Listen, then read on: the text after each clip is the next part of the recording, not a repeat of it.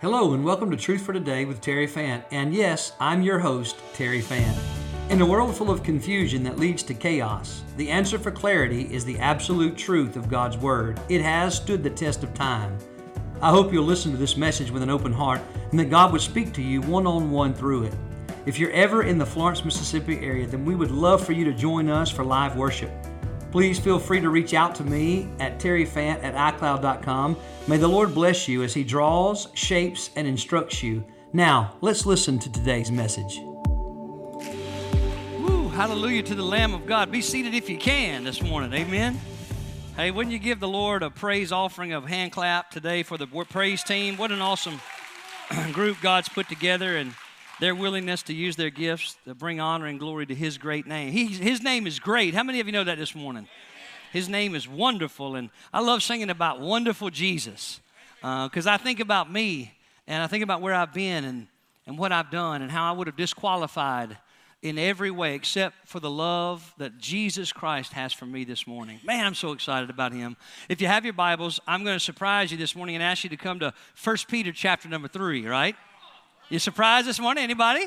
All right, if you're our guest today, we've been walking on a journey through the book of 1 Peter. As the Spirit has led us, we've been taking a journey through a book that speaks to what does the Christian life look like in the midst of difficulty, in the midst of suffering, all right? In other words, is it different when days are lollipops and gumdrops versus days when it's very, very difficult and hard?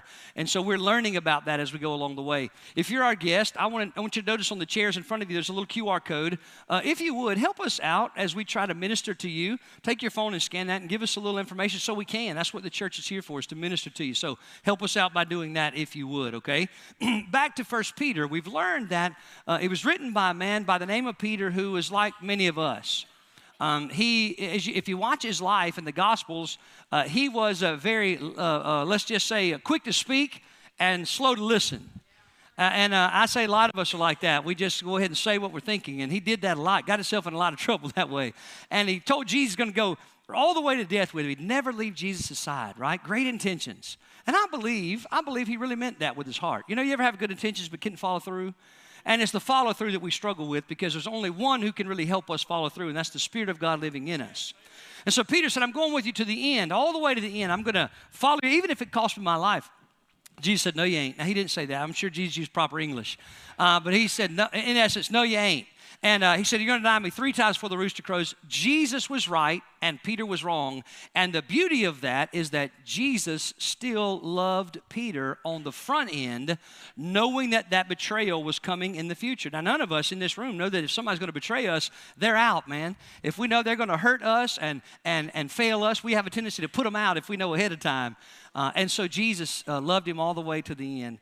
And now we see this Peter, now after the power of the resurrection, and the Spirit living inside of him after his salvation, we find that he's now a man who's no longer chicken little Peter, but bold lion Peter, and he's willing to preach the gospel in front of whoever, anywhere, all the time.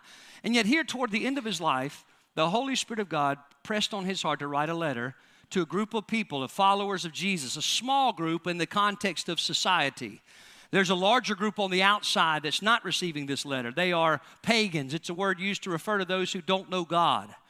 And they're in the Roman Empire. There are people who are heinous, if you will. But remember, there had been a great fire, and everybody lost their stuff. They lost loved ones. It was a terrible thing. Nero had done it, the Caesar. And when he did that, he did it so that he could build more. But everybody got angry. Of course they did. And what he did in his wisdom is that he chose to blame it on the Christians. They were a smaller group. They were peculiar. They were weird. They were different. They didn't fall in line with society and culture. They stood for a kingdom that was higher than here on the earth. I wish somebody'd smile and amen right there. And because they did, they pinned the blame on them, and they suffered not only the consequences of the fire, but they suffered also the consequences of people threatening them and not liking them and rejecting them and persecuting them. And so we could say this morning they were having a difficult go at it, right? Y'all with me? Nod your head. We all, as I look around this room and see it this full early in the morning, just blesses my heart. But I know that in this room, there's some of us who right now life is pretty easy. As easy as life can be. Things are going smooth. Things are going according to plan. But there are others of us who just recently things came unraveled. And we're not certain exactly how things are going to work out. We don't know exactly how we're going to make it, how things are going to come to pass. We're unsettled about the future. Some of us are right in the middle of the darkest cave and valley that we have ever experienced in our whole life. And here's the thing, listen, we all came in with a little smile on our face. What do you mean by that, preacher? Well, I can't look out here and tell you which ones are on the mountaintops and which ones are in the valleys, except some of you shared with me right this week. And so what I know, though, is this, is that it happens every single time we gather with this many people. We're all over the map in the journey of life. So today we're going to look to encouragement, look to the Word of God to encourage our hearts, whether we're on the mountaintop or whether we're down in the valley. Okay? Y'all good with that? All right, 1 Peter. Remember the premise of the first chapter was that Jesus Christ is our living hope.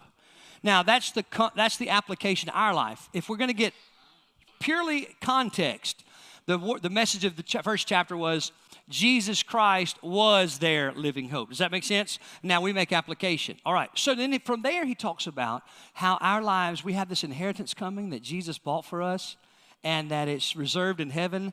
And then he talks about all the complexities of living out the faith and things they're supposed to abstain from and what relationships look like, what the Christian life looks like when there's difficulty on the outside in the workplace, when there's difficulty on the outside with dealing with the government, when there's difficulty on the outside in dealing with marriage. And we talked about those relationships, what they're supposed to look like. And then we're flowing right on into the end of this chapter. Now, if you've missed a message, I encourage you to go back and watch those because we're just going a verse at a time. And any of y'all having as much fun as I am with that? They lock together perfectly, don't they? And we become a people educated and informed by the Word of God, and that's what we want to be, okay? So this morning we're picking up in verse number 13, and let me ask you before you stand up, or invite you to stand up, how many of us say you got a little foundation about what's going on? Okay, you understand a little bit of context? Okay, all right, so if you will, stand to your feet now in honor of reading God's Word, okay? The very breathed out Word of the living God. 1 Peter chapter 3. Now we just left off on Wednesday night, in going through verses 8 through 12. Again, if you missed that, go back and listen on Facebook. Or you can go to, I have a podcast. It's Truth for Today with Terry Fan. It's just the message put on there. You can put on your AirPods and go about your day on the way to work, what have you. And I encourage you because they build. Verse at a time, they build. All right? Now, today's message will still stand alone. Let's begin in verse number 13. And who is he who will harm you if you become followers of what is good? Now, what he's just said to them is that they're called to be a blessing. They're called to be a blessing in the midst of hardship, to have compassion. Inside the family of God, they need to have compassion and tenderheartedness for each other. And then he says also in the world, not to return evil for evil, okay? So they're supposed to be influencers, blessing to both. But then in verses 10 through 12, he talks about this judgment. And if you live this way, you'll be judged. And if you live this way, the eyes and ears of God will be open to you, and he'll be moving and active in your life. So now he adds to that, verse 13, and who is he, who will harm you if you become followers of what is good? But even if you should suffer for righteousness' sake, you're blessed. And do not be afraid of their threats, nor be troubled. But sanctify the Lord God in your hearts, and always be ready to give a defense to everyone who asks you a reason for the hope that is in you, with meekness and, help me, fear, having a good conscience, that when they defame you as evildoers, those who revile your good conduct in Christ may be ashamed. For it is better, if it is the will of God, to suffer for doing good than for doing evil. Verse 18, for Christ also suffered how many times? One time for sins. The just, Jesus, for the unjust, me and you, that he might bring us, y'all help me somebody, to God. Being put to death in the flesh, but made alive by the Spirit. All right, let's pause for just a brief word of prayer. Would you bow with me, please? God, I thank you so much for continuing to stir in the hearts of people. Lord, seeing people here is a testimony of your Spirit drawing us, whether it be in our own hearts or somebody else inviting us. So God, I give you a high praise this morning that you got us all up out of the bed, gave us another day here on earth with purpose. And this many people have chosen to set this day apart to worship you. Now, would you please speak from heaven? And God, thank you that you've chosen a weak and beggarly vessel, Lord, that you might put on display that you really can use anybody you choose to. You're a mighty God. You take the broken among us, like myself, and use us for your glory. So, Father, as you preach through me, I pray that you also would preach to me, as I want to be a witness of you in the midst of difficulty. I pray that for everybody within the sound of my voice. God, tune our ears into your still, small voice. Help us not to resist your encouragement and conviction. God, would you also captivate our attention? Sit us on the front edge of our seat, and may it be as if our daddy is taking our face in his hands and speaking to us individually. Would you do that with every person here? And I pray it with expectation in the mighty name of Jesus. Amen and amen. Thank you, and you may be seated this morning. Now, our title this morning is a little longer than normal, and it's a little more practical of a title, and I'm just going to say it. You write it or don't write it. It'll be all right. Either way. The title of the message is The Blessing of Suffering. The blessing of suffering. Now, that just sounds altogether opposite, doesn't it? Because we in America relate blessing to money, health, right? Health, wealth, and prosperity. We think that's the blessing, that's the only blessing that God gives. But we're learning when we get into the Word of God that this word blessed or blessing is a word that means happy and content. Did you know that you can be happy and content and still go as you're going through cancer? Did you know that you can be happy and content when you've lost somebody in death to somebody that you love very much? Sure you can. And we've learned in the Christian life that blessedness and blessing is a lot greater than money and wealth because both of those can change in the blink of an eye. So this morning, blessing, keep that in mind. Bless the blessing of suffering, okay? And then to add to that, practical instruction and insight for Christian suffering. We're about to get some insight into it, to understand it, and we're also going to get some instruction as to how we're to live it. That okay with y'all? All right, good, here we go. Beginning with verse number 13. Here's the main idea. You ready? Write this somewhere in your outline, all right? Somebody asked you, what'd you do yesterday? I went and gathered with the people of God. What'd you learn? I learned that suffering for doing good has great benefit. Suffering for doing good has great benefit. Would you write that? Suffering for what?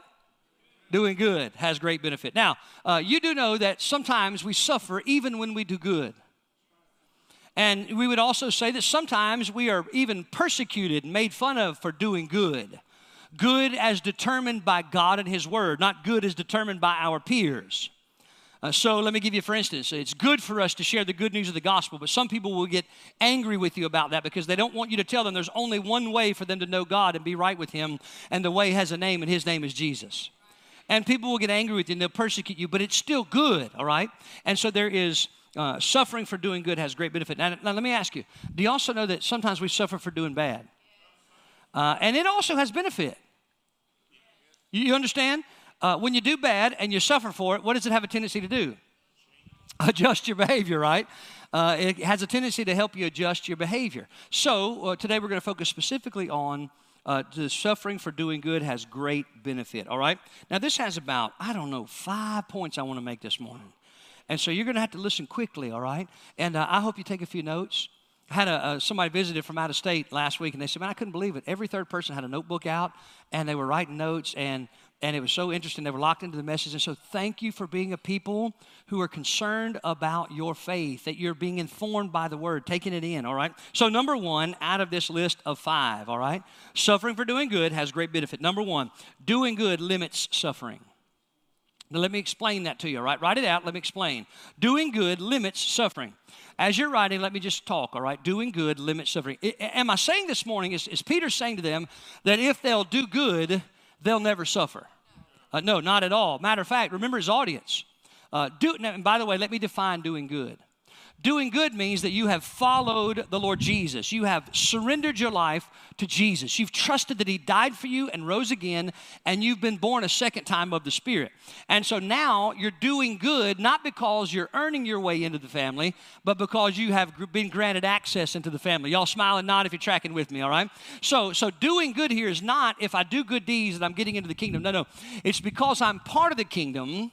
Because I'm part of the kingdom where the king has dominion. When the King Jesus has dominion in my heart, I'm going to do good. You with me? I'm going to do good deeds. I'm going to do good works with my hands and with my life. And so doing good limits suffering. Let's see where he says it in verse 13. And who is he who will harm you if you become followers of, y'all help me, what is good?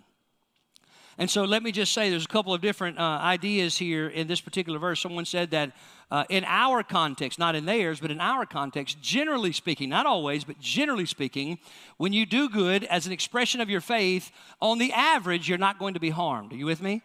In America, on the average, not always, but on the average, if you're doing good because of your faith in Jesus, on the average, you're not going to be harmed. But here specifically, he speaks of the fact that as they do good and they're going to suffer harm, who really can harm them? I guess what I'm trying to say is that Peter is helping them focus on what does it mean to be harmed? What does it mean to be harmed? And Peter's not saying to them, if you follow what is good, if you follow Jesus and therefore He produces good in your life, he's not saying that because of that you're never going to be tortured. He's not saying that if you do that, you're promised that Nero's not going to dip you in wax, set you on a pole above his reading garden, light you on fire. And by the way, he did this, and read books by your burning body light. That's not what he's saying. As a matter of fact, it can happen. I was thinking how this context applies to the pastor who was just recently killed on the side of the road. And what I didn't bring you here today, and the Word of God is not saying to you today that, hey, if you follow Jesus, if you go to church, if you spend time in the Word, if you do good, if you give, if you share the gospel, if you make disciples, you're guaranteed to never be murdered or shot or in a bad... No, that's not what he's saying at all. But what he's saying is for you have to understand what harm really is and who is it that can harm you, and the fact that the worst this world can do to you is take you home. If you're a child of God, the worst this world can do to you is kill you and send you right on into the presence of the King. Think about that. As a matter of fact, can you imagine if somebody killed you? They'd immediately fast track you into the presence of Jesus Christ. And you'd be healed of every infirmity, every sickness, every struggle. You'd be in a place where there's no more tears, no more suffering, no more sadness. You'd be free of the sinful nature that holds you back now. Can you imagine? Wouldn't it be something if somebody killed you and sent you right on into the presence of Jesus? But you see, we don't look at it that way. We live for the wrong king. Our kingdom perspective needs a little growing today, right? So that's what he's doing. Doing good limits suffering. Limits it how? What it means is this. In the day of judgment, which the scripture says it's appointed for man to die once, Hebrews 9:27, and then comes the judgment. When that judgment comes for me and for those of you who've been born again, when we die, we'll face that judgment. And if we've received Jesus as Lord, we go in innocent and free and into the kingdom of heaven. If not, we are judged guilty and we spend eternity in a lake of fire. It's just that simple. It's just that simple. It's just that cut and dry. And so what he's saying to them is, no matter if you'll follow Jesus, who is good, and you'll live your life according to his principles and his layout, the platform he's given you and the way in which he lived it, if you'll walk your steps in his steps, and what you'll find out is not that they won't harm you here on earth, but they can never take away from you what Jesus purchased for you on Calvary's mountain. Huh? Hallelujah. You kidding me? It means no matter what this world does to me, they cannot steal away from me what Jesus bought with his own blood. So they can't harm me. They can't harm me. Yeah, that ought to make somebody in the room clap your hands. Thank you for that. Yes, ma'am. That ought to make us want to clap and shout and hallelujah, because we all face hardship and we let the hardship get us down. And what he's saying, if you'll follow what's good, you don't have to worry about it in the end. In the end. 1,000 years from now, you'll not be remembering the suffering of today. So doing good, in essence, in this context, is faith in action. It's my faith in Jesus in the action of my everyday life, right? Did you know that faith has action to it? You can't claim to have faith in Jesus and not have any action of that faith in your everyday life. Okay, so just keep that in mind. A couple of verses I want to give to you quickly before we move on, all right? First one is Romans 8:31. Listen to what it says as Paul is waxing eloquently, if you will. He says, what then shall we say to these things? If God is for us, somebody help me.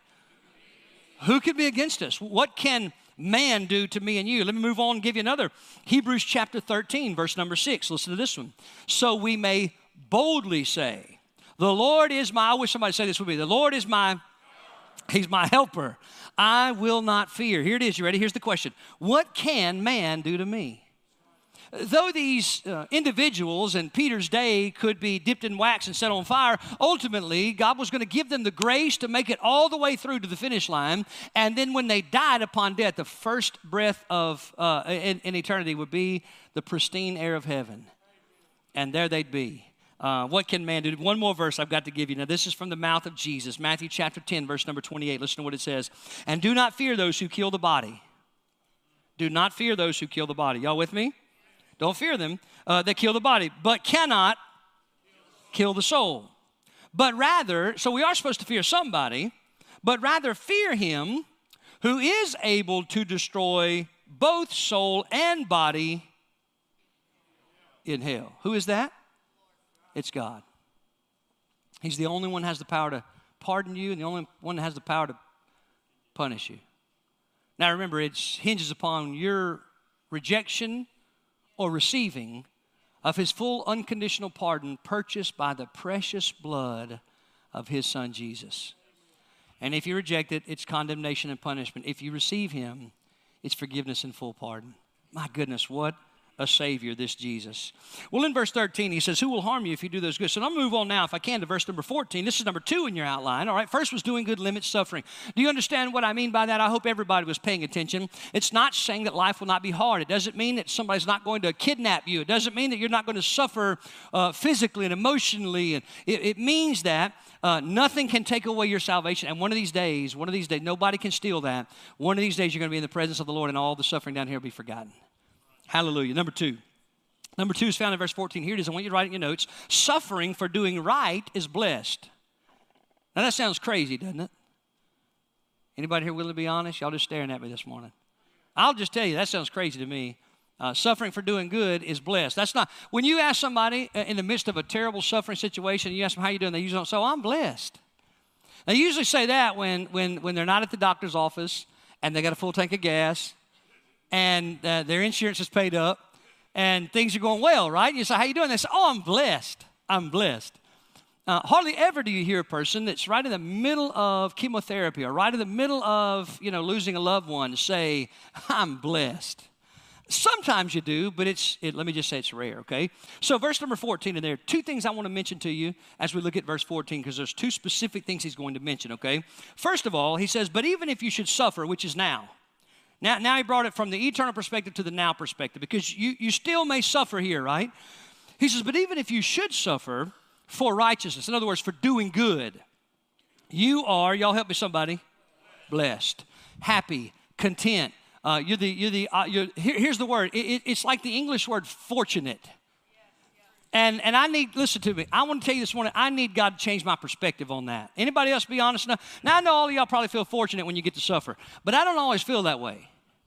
And I've been walking with him for several years, and yet I'm still not quite where I need to be. Anybody else would say that, where I need to be when I face things that are hard and difficult? I'm sort of like, okay, God, will you let this pass? I'd like to get on the other side of it. And yet, what he says is that suffering for right is blessed. I'm fortunate to get to suffer. I'm fortunate to get to face difficult things. Now, when you begin to think about the context of that, if you would just be honest for a minute and think back over your life, since you've put your hope and trust in Jesus, and you find and think about the most difficult seasons of your life, you'd have to be honest to say you grew the most, you got to know Jesus the best, and you were so close because desperation does that for us, and difficulty produces desperation. Now, what I've been praying a lot of years for me, and you don't know this, but I've been praying it for you too, that God would produce a desperation in me without having to have a desperate situation. Wouldn't that be great? If you and I were just as desperate as we are when things are falling apart, when things are all together. And so difficulty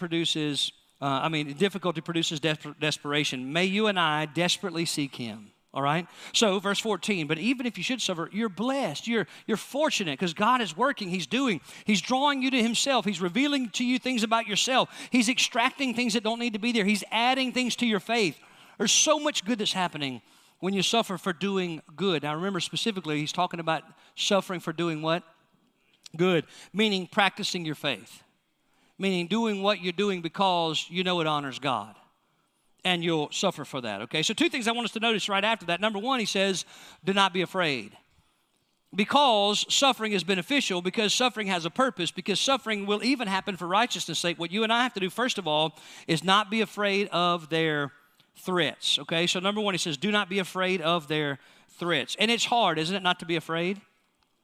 It's hard. Let me just tell you, it's hard because I'm just going to give you some generalities from over the years. I've had people come to me and say, now, listen, my boss told me that I can no longer talk about Jesus out on the floor, there in the plant, and I can no longer do that. And if I do, I'll risk losing my job. So I'm not going to talk about him anymore. And boy, see how quiet it just got.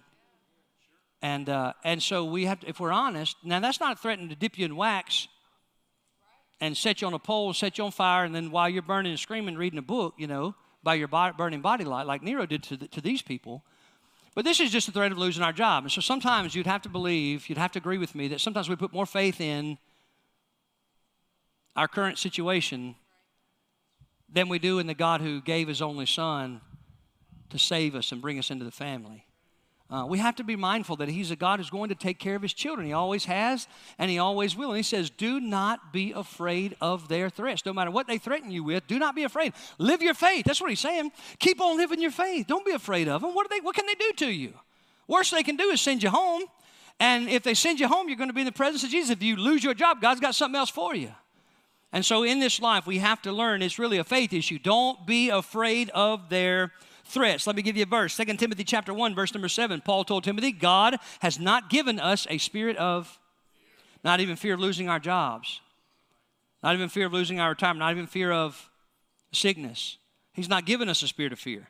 But instead, what He has given us is a spirit of power, y'all help me, love, and a sound mind. That's the Spirit of God, power, love, and a sound mind. So number one, don't be afraid. Number two, do not be, and here's one I think we struggle with more probably than fear, do not be anxious. Do not be anxious. Listen to what he tells them here in verse number 14. Do not be afraid of their threats, comma, nor be, what's the word that's translated into the English? Troubled. Do you know what that word literally means? Anxious.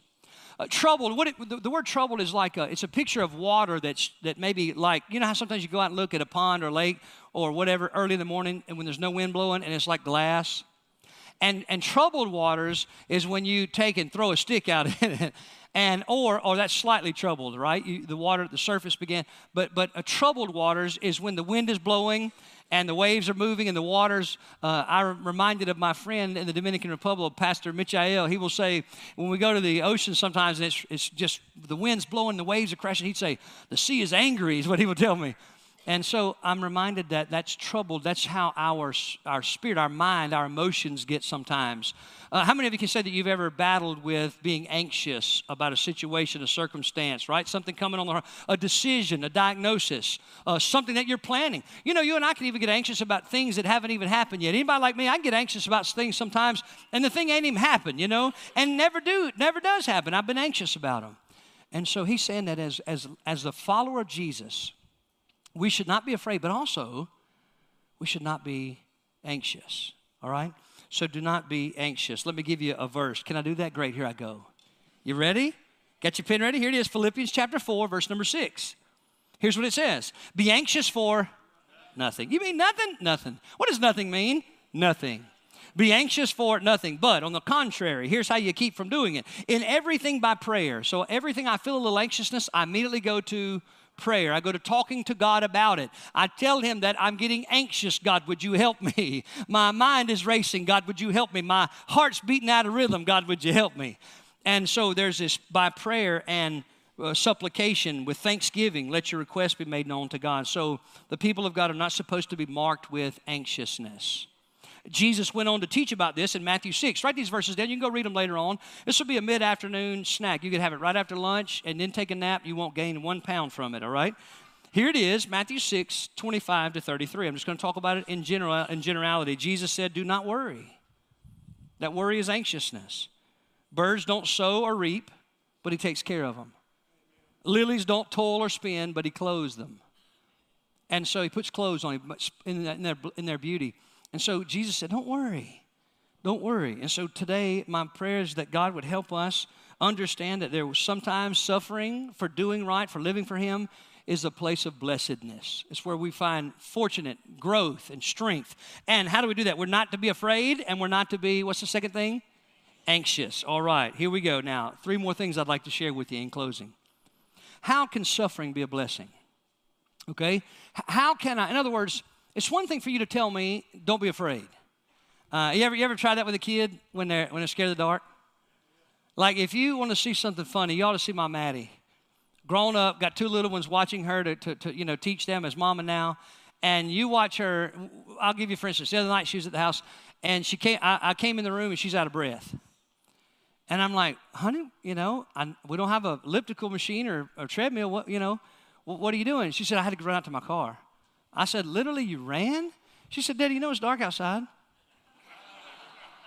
And I said, you mean to tell me that your car parked 50 feet from the door, you ran? She said, Dad, you know I'm scared of the dark. And so I want you to think, and what I've told her over the years since she was a little bitty thing, just don't be afraid of the dark. You see how that's worked, right? And so just to tell somebody don't be afraid is not enough. So how can you and I, as whoever in here has been born again, how can we take don't be afraid and don't be anxious, even though you may suffer for doing right, how can we take that and consider it the place of blessing, the blessedness, all right? So I'm glad that you asked. Now I'm going to answer it, okay? Number 3 in your notes, write this down. Suffering, now it's a little bit wordy, but I want you to hear it. Suffering proves if our hope is living or dead. That's the benefit of it. It's a proving ground. It's a platform. It's an opportunity for me and you to find out what's really in our heart, what's really on our minds, who we really trust, who really is Lord of our lives. So let's read together, if you will. Put your eyes with me on verse number 15. But, okay, so he talks about first, if you should, so you may suffer still for being righteous, for walking with Jesus, but in your heart, don't be afraid and don't be troubled. Don't be afraid of their threats. They can't do anything to you, and nor be troubled. Now, verse 15. But sanctify the Lord God in your hearts, and always be ready to give a defense to everyone who asks you a reason for the hope that is in you with meekness and fear. Now, the word sanctify means to set apart, all right? So, suffering proves if our hope is living or dead. So, if I'm going to face trial and tribulation and difficulty and still have the blessed condition of peace and happiness and joy, even though I may shed a tear, if I'm going to do that, if I'm going to not be afraid when they threaten my job or threaten my life, if I'm going to not be anxious when I'm going in front of a people who don't love Jesus to tell them about Jesus who loves them, if I'm going to find that place in my life, the first most important thing I'll have to do is to set Jesus apart in my life in a category like nobody else. He'll have to be number one, but really, let me just say this. He'll have to be number one on a list that has no number two. Does that make sense to you? It does not mean that I put him one and family second and church third. No. To set him apart, this word literally set apart, sanctify means to set him in a category all his own. And I'm afraid that's probably the greatest stumbling block in my life and your life is that oftentimes we mix him into the other categories of our life. And yet, it's interesting to me that Peter is saying to the people, you set him apart.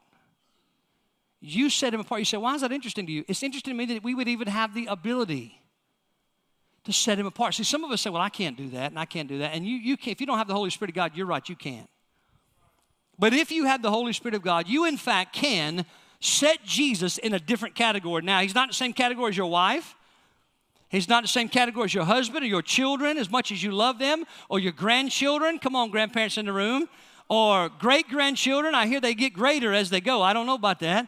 But I want you to think about it, that we have these areas that we love people in a category that's different than everybody else.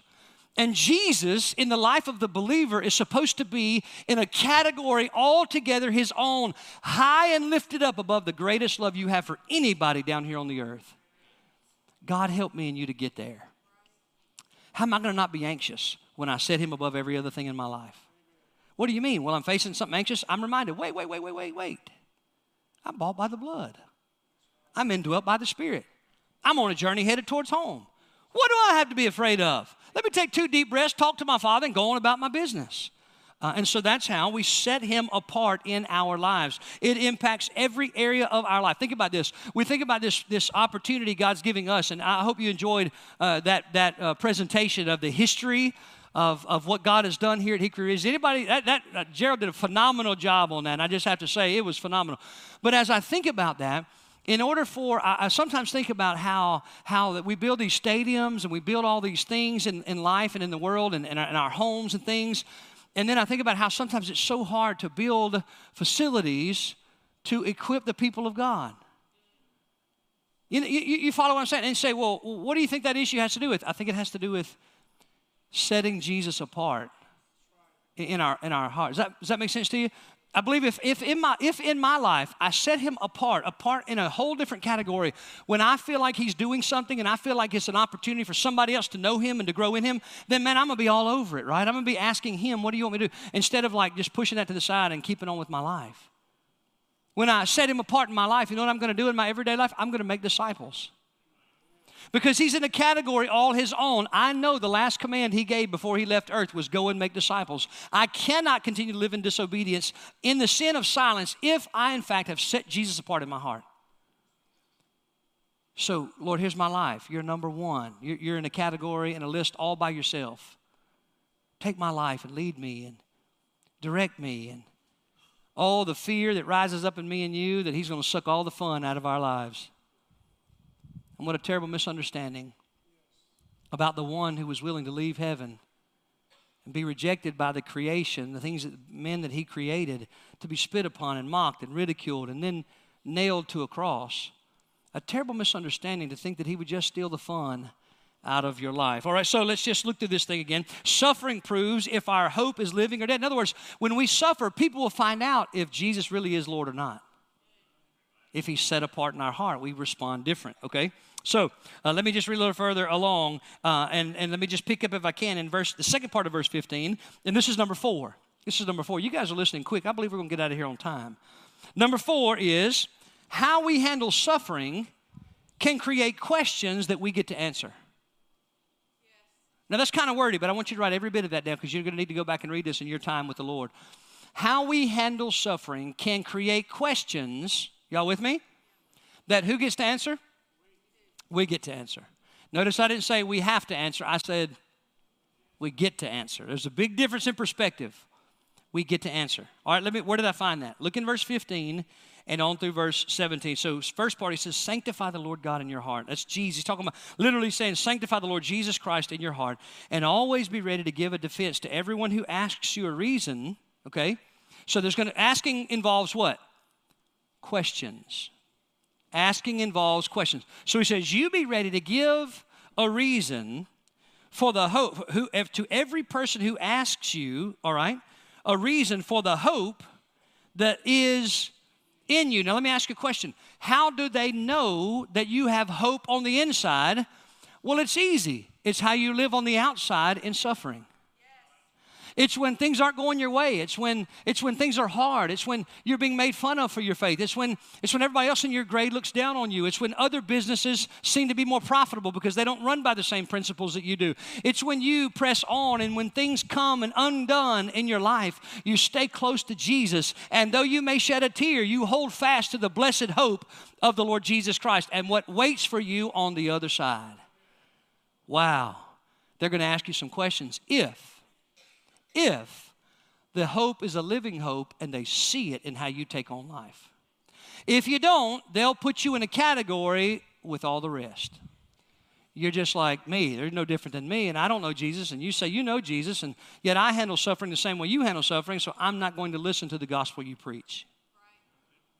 So, Lord, help me and you to live the gospel, a living hope in the difficult moments of our life, because they'll create questions. They'll create questions.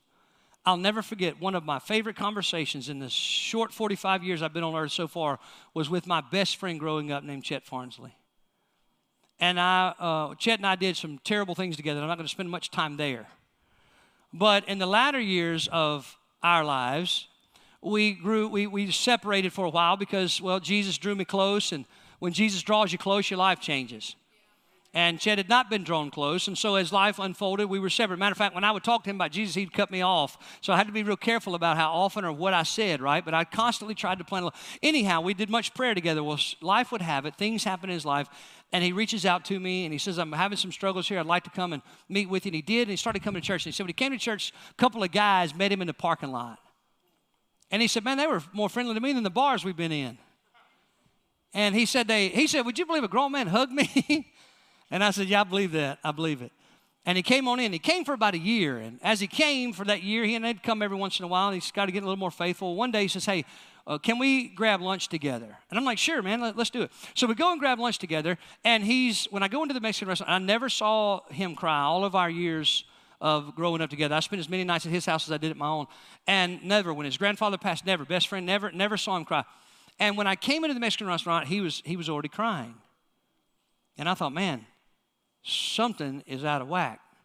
And so as I walk up to the table, I'm standing there, and as I'm standing there, I'm not sat down yet. I say hey to him. As I say hey to him, he says, hey, I need to talk straight to you for a minute. He said, I've been watching you for 10 years. And I'm thinking, should I sit down? Should I stay? What should I do? And he's very serious, very intense, tears coming down his cheeks. He says, I've been watching you for 10 years. And he said, I told everybody in the first year playing a game. because I know you better than anybody knows you. And he said, you and I have said things and done things. And he said, I've been watching you. And he said, in these 10 years, I have finally determined that what you have in the things that you've been through, there's no way he can't be real. So I want to know what you have, and I want to know how I can have it. You see, and listen, no, not anything to do with me, but to do with Jesus living in you and through you. It causes people to ask questions. You don't know this, but how you're handling your difficulty right now, there are people in your family, there are people in your workplace, maybe your grandchild, they're watching you, maybe your child, maybe your neighbor, and they're watching you. And you don't know they're watching you, and they're listening, and they're hanging on every word, and they're leaning in on you. What you don't know is they have a little seed of hope in there, and their hope is that what you claim is real, but they're watching. They're not convinced yet. There's a part of them that says, I really do hope there's something more than this world, this life, this rat race, and they're watching you in the difficult days to see if it's true. And someday they're going to ask you a question. They're going to ask you a question. And what does Peter tell the people to do in the midst of their struggle? Now listen, remember the context is they've lost everything in the fire. I want to draw you back. They've lost loved ones. They're being persecuted for their faith. And he says, as you handle that differently, as they see you respond graciously, they're going to ask you questions. And when they ask you questions, he says, come on, somebody, 2 words, be ready. You be ready. It's not okay for you to say, well, I'm going through some difficulty. I don't want to talk about it right now. It's not okay for you to say, well, that's not my gifting. I'll set you up, call the office, and you can sit down and talk with Brother Terry. He says, you, child of God, whoever you are, you be prepared and ready to give a defense. That's the word where we get the word apologia in the Greek. It's the word where we get the word apologetics. Now, not the kind of apology that says I'm sorry, but apology in the area of arguments. It means that I'm arguing what I believe. And I'm not talking about antagonistically arguing. I'm talking about arguing from personal experience. Gnosko, remember that Greek word that says I know him by experience. I walk with him, he walks with me. I talk with him, he talks with me. A long life's narrow way, I hear a song in my head. And so, listen, what he's saying to me and you is that how we handle suffering can create questions that we get the privilege to answer. You know how honored I felt to be able to sit at that table and watch him as the guy came up. The guy walks up, y'all got to hear the end of the story. The guy walks up trying to take our drink orders, in the middle of Chet bowing his head and inviting Jesus to be Lord. And it was the most amazing thing. I'm trying to go like, we got our heads bowed. I'm doing this right here, right? And I think that translates to any language you speak, you know. And so right there at the table, he invited Jesus Christ to be the Lord of his life. Not too many years later, he died.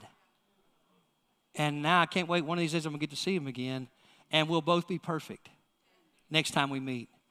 And so as we think about the context of how this applies to our life, man, how you handle suffering is going to create questions. And they're going to ask you, and hopefully it's your children and your grandchildren, great-grandchildren, they're able to watch you. And they say, now, wait a second. Why did you not cuss that person out? Why do you have time to help people when you're going through? And you're able to say, oh, well, it's because when I was 9 years old, the Spirit of God drew my heart, and I confessed my sin to a holy God and invited Jesus Christ, the Lamb of God, to come and be my Savior, knowing that he died and rose again, and he's changing me. He's changing me. He helps me to love people and help people even when I'm suffering. And the little person and the child or the neighbor or the coworker, they start taking notes. And oh, I pray unto God, you and I get those opportunities. Listen, more and more and more, all right? Reading on down, having a good conscience, verse 16. Oh, and by the way, notice he says we answer the questions with meekness and fear. That's gently. That's gently. We don't hammer them. Well, you're going to hell if you don't receive. We don't hammer them over the head. Well, you're doing this wrong and that wrong and this wrong and that. No. We answer with grace and gently, okay?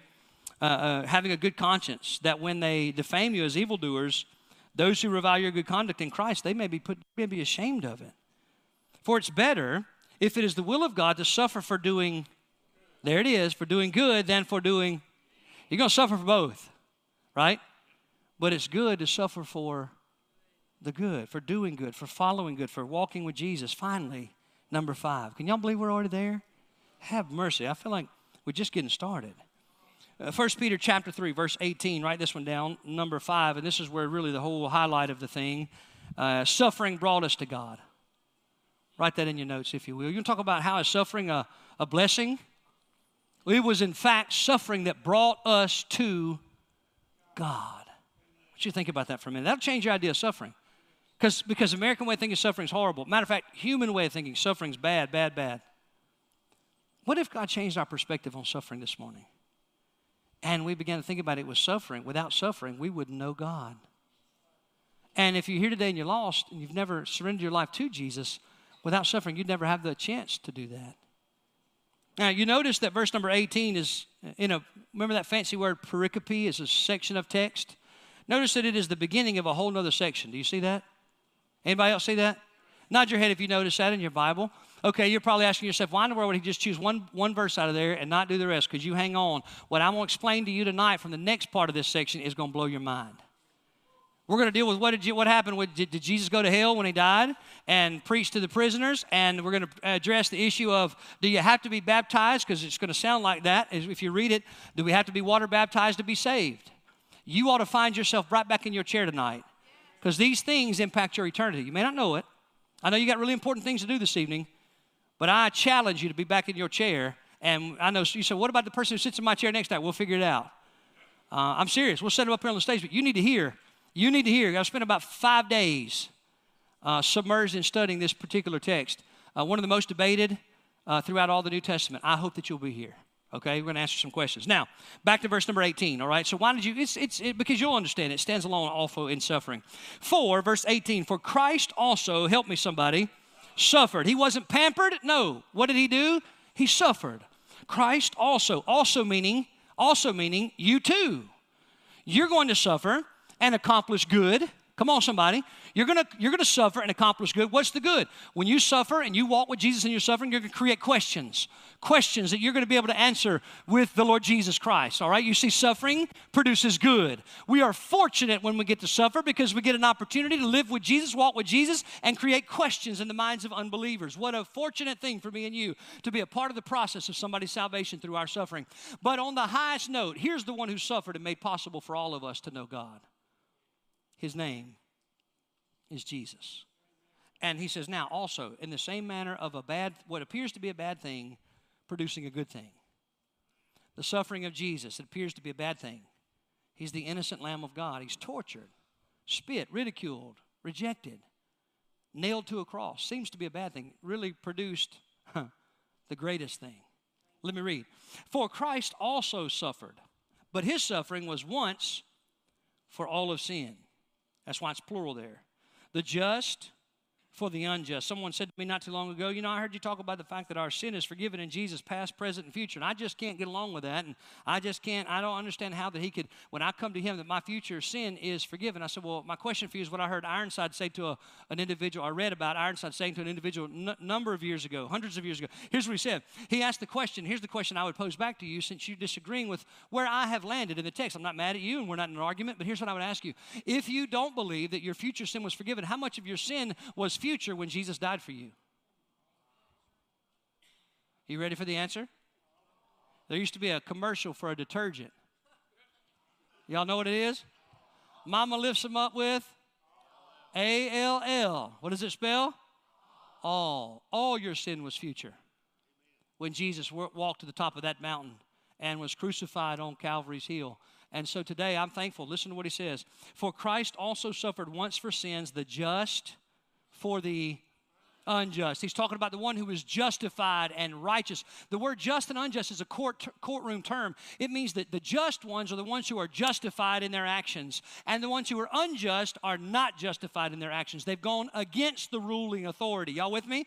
And he says there's one in this scenario that was just and right and righteous, and there are others in the scenario that are unjust and unrighteous. He is the scenario that is just. You and I are the unjust. We've all broken the commands of God. Every single solitary one of us. And the scripture makes it plain that if we break one letter of the law, we've broken the entirety of it. Because guilty is guilty in the eyes of God. And because of that, we need a Savior. And God was willing in his wonderful love and grace and mercy for mankind to allow his Son, the only just one who was worthy, to go put into place. Now listen to what he says, the just. Notice the connecting words. The just for the unjust. You know what that word literally means? In the Greek, it means in the place of. It's you ever heard, here's a fancy term, substitutionary death. The doctrine of the substitution, what does it mean? It means like your substitute teacher filled in for your teacher when he or she was absent. It is the Lord Jesus Christ who was the substitute lamb who stood in the gap when you and I should have been there. And he died for us. And I want you to know something today, no matter what you've believed about life, nobody loves you like Jesus loves you. The just for the unjust. The just in place of the unjust. Jesus in our place. He died for us. Listen to this. He died instead of us. Wow. You ought to write that somewhere. Let me read on. For Christ also suffered once for sin, the just for the unjust. Why? Why did he do that? Why in heaven's name would the Son of God leave the throne of heaven, come down to earth, and do what he did? Why would somebody who was just and right and righteous suffer the penalty for the ones who were not right and righteous and just? So that, read it, for the purpose of bringing us to God. I want you to imagine today in your mind's eye, if you could, the nail-scarred hand of Jesus reaching down and offering to you and full unconditional pardon, a relationship. Not just a gold ticket in your pocket saying, I'm going to heaven instead of hell. But I want you to notice this morning and think about, if you could, in your mind's eye, the nail-scarred hand of Jesus reaching down into your life and saying, if you'll take my hand, I'll rescue you. If you'll take my hand, if you'll put your life in my hand, if you'll trust my leadership, if you'll come to me as one who's in need of rescue, if you'll take my hand, I will then take your hand in return, and I will in the moment usher you into the presence of God the Father. And listen to me now, because when you think about being ushered into the presence of God, that's something a little bigger than you and I can really imagine in our mind's eye. But just for the sake of today, he's reaching down and he's saying to someone today, I'm offering you, take my hand, trust me. Trust what I did for you. Take my hand. Don't just go to church. Don't just pray a simple prayer. Take my hand. Surrender your life. Give it over to me. And I will take you into, listen to this. I'll bring you to God.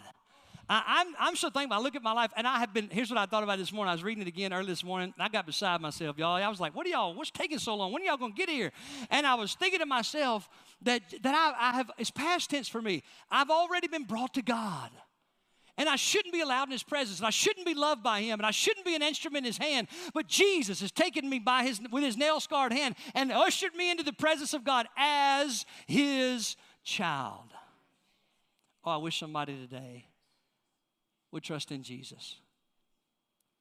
Not religion, not in church attendance, not in doing good, but that you today would see Jesus for who he is, the one who came as the substitute, the lamb who died for you, the just for the unjust, so that you could be right with God.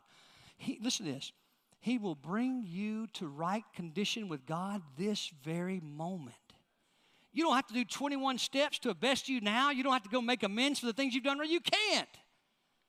You can today come to be right with God through Jesus Christ, the Son. I'm trying to end. It's just so hard to end on verse 18, that he might bring us to God, being put to death in the flesh, but made alive by the Spirit.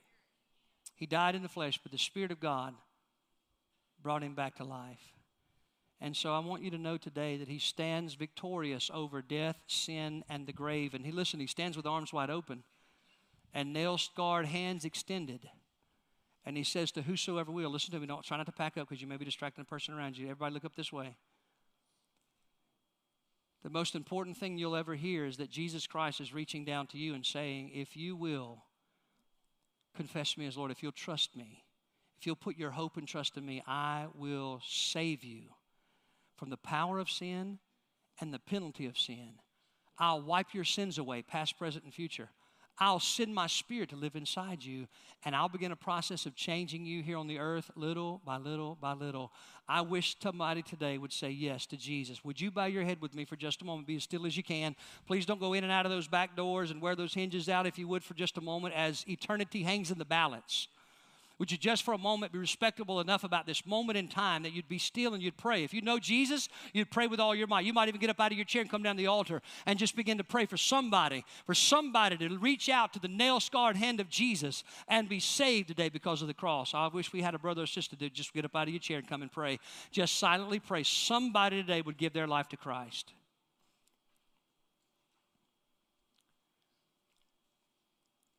As those are coming and praying, I want to ask the question of the crowd, is it you they're praying for? Is it you right now that feels the great draw of God as He's stirring in your heart, He's building, there's been events that have gotten you here, there's things going on in your life, and God's tendered your heart, and He's got you in a situation where He wants you to look up to Him, and He says to you, I want to call you child, but I cannot call you child unless you come through Jesus Christ. And if you will, He'll transform you in the chair you're sitting in from His natural-born enemy to His adopted child. Wouldn't you allow Him to save you today? As heads are bowed and eyes are closed, I want to ask a question of the room. If God's dealing with you about salvation, you're just not sure about it. I'm not going to call you down. Y'all know me well enough by now. I'm not going to come find you. Nobody's looking around. So as heads are bowed and eyes are closed, I just have a simple question just so I know how to pray. Is there anybody in the house that would say, I believe God's dealing with me about salvation. I'm not certain where I am with that. Maybe He's calling me to a relationship, a real relationship. I'm not certain that I've really given Him my life. Would you slip your hand up just now? I see you there. Any others? I see you right there. And over there, I see you there. God bless you. Any others? Just slip your hand up really quickly and right back down. I see you back there. So, Father, I pray in Jesus' name for those who right now just unsettled, I pray you'd settle it. You settle it. Bind the enemy. Close the mouth of the adversary. And whisper to precious souls, come home to Jesus. Father, I pray in this moment somebody would invite Jesus to be Lord right where they're seated. Right where they're seated. Help them to see it so simple that a child can understand. That because Jesus bled and died and rose again, they can in their chair say, Lord Jesus, come and be Lord of my life. And you promised you'd respond to that by saving them, forgiving their sin, and giving them your Holy Spirit like you've done for me. Now with heads bowed and eyes closed, I just want to ask this next question, okay? Just quickly. If you're here today and you've invited Jesus to be Lord, I'm not going to come find you. I'm not going to have another conversation with you about it until you have one with me. But if you're here today and you've invited Jesus Christ to be Lord, you're not ashamed of that, I want you to slip your hand up. I'm not going to ask you to come down front. Just want you to slip your hand up. I see you right there. I see you right there. And right there. Hallelujah to the Lamb of God. Oh, I hope right now in your heart you're giving God a hand clap of praise. Right in your heart you're clapping unto God. There were about 3 that I could see that invited Jesus Christ to be Lord. If you meant it, He saved you, set you free. And now we continue with what we've heard. We are then to go live out our faith in the midst of suffering.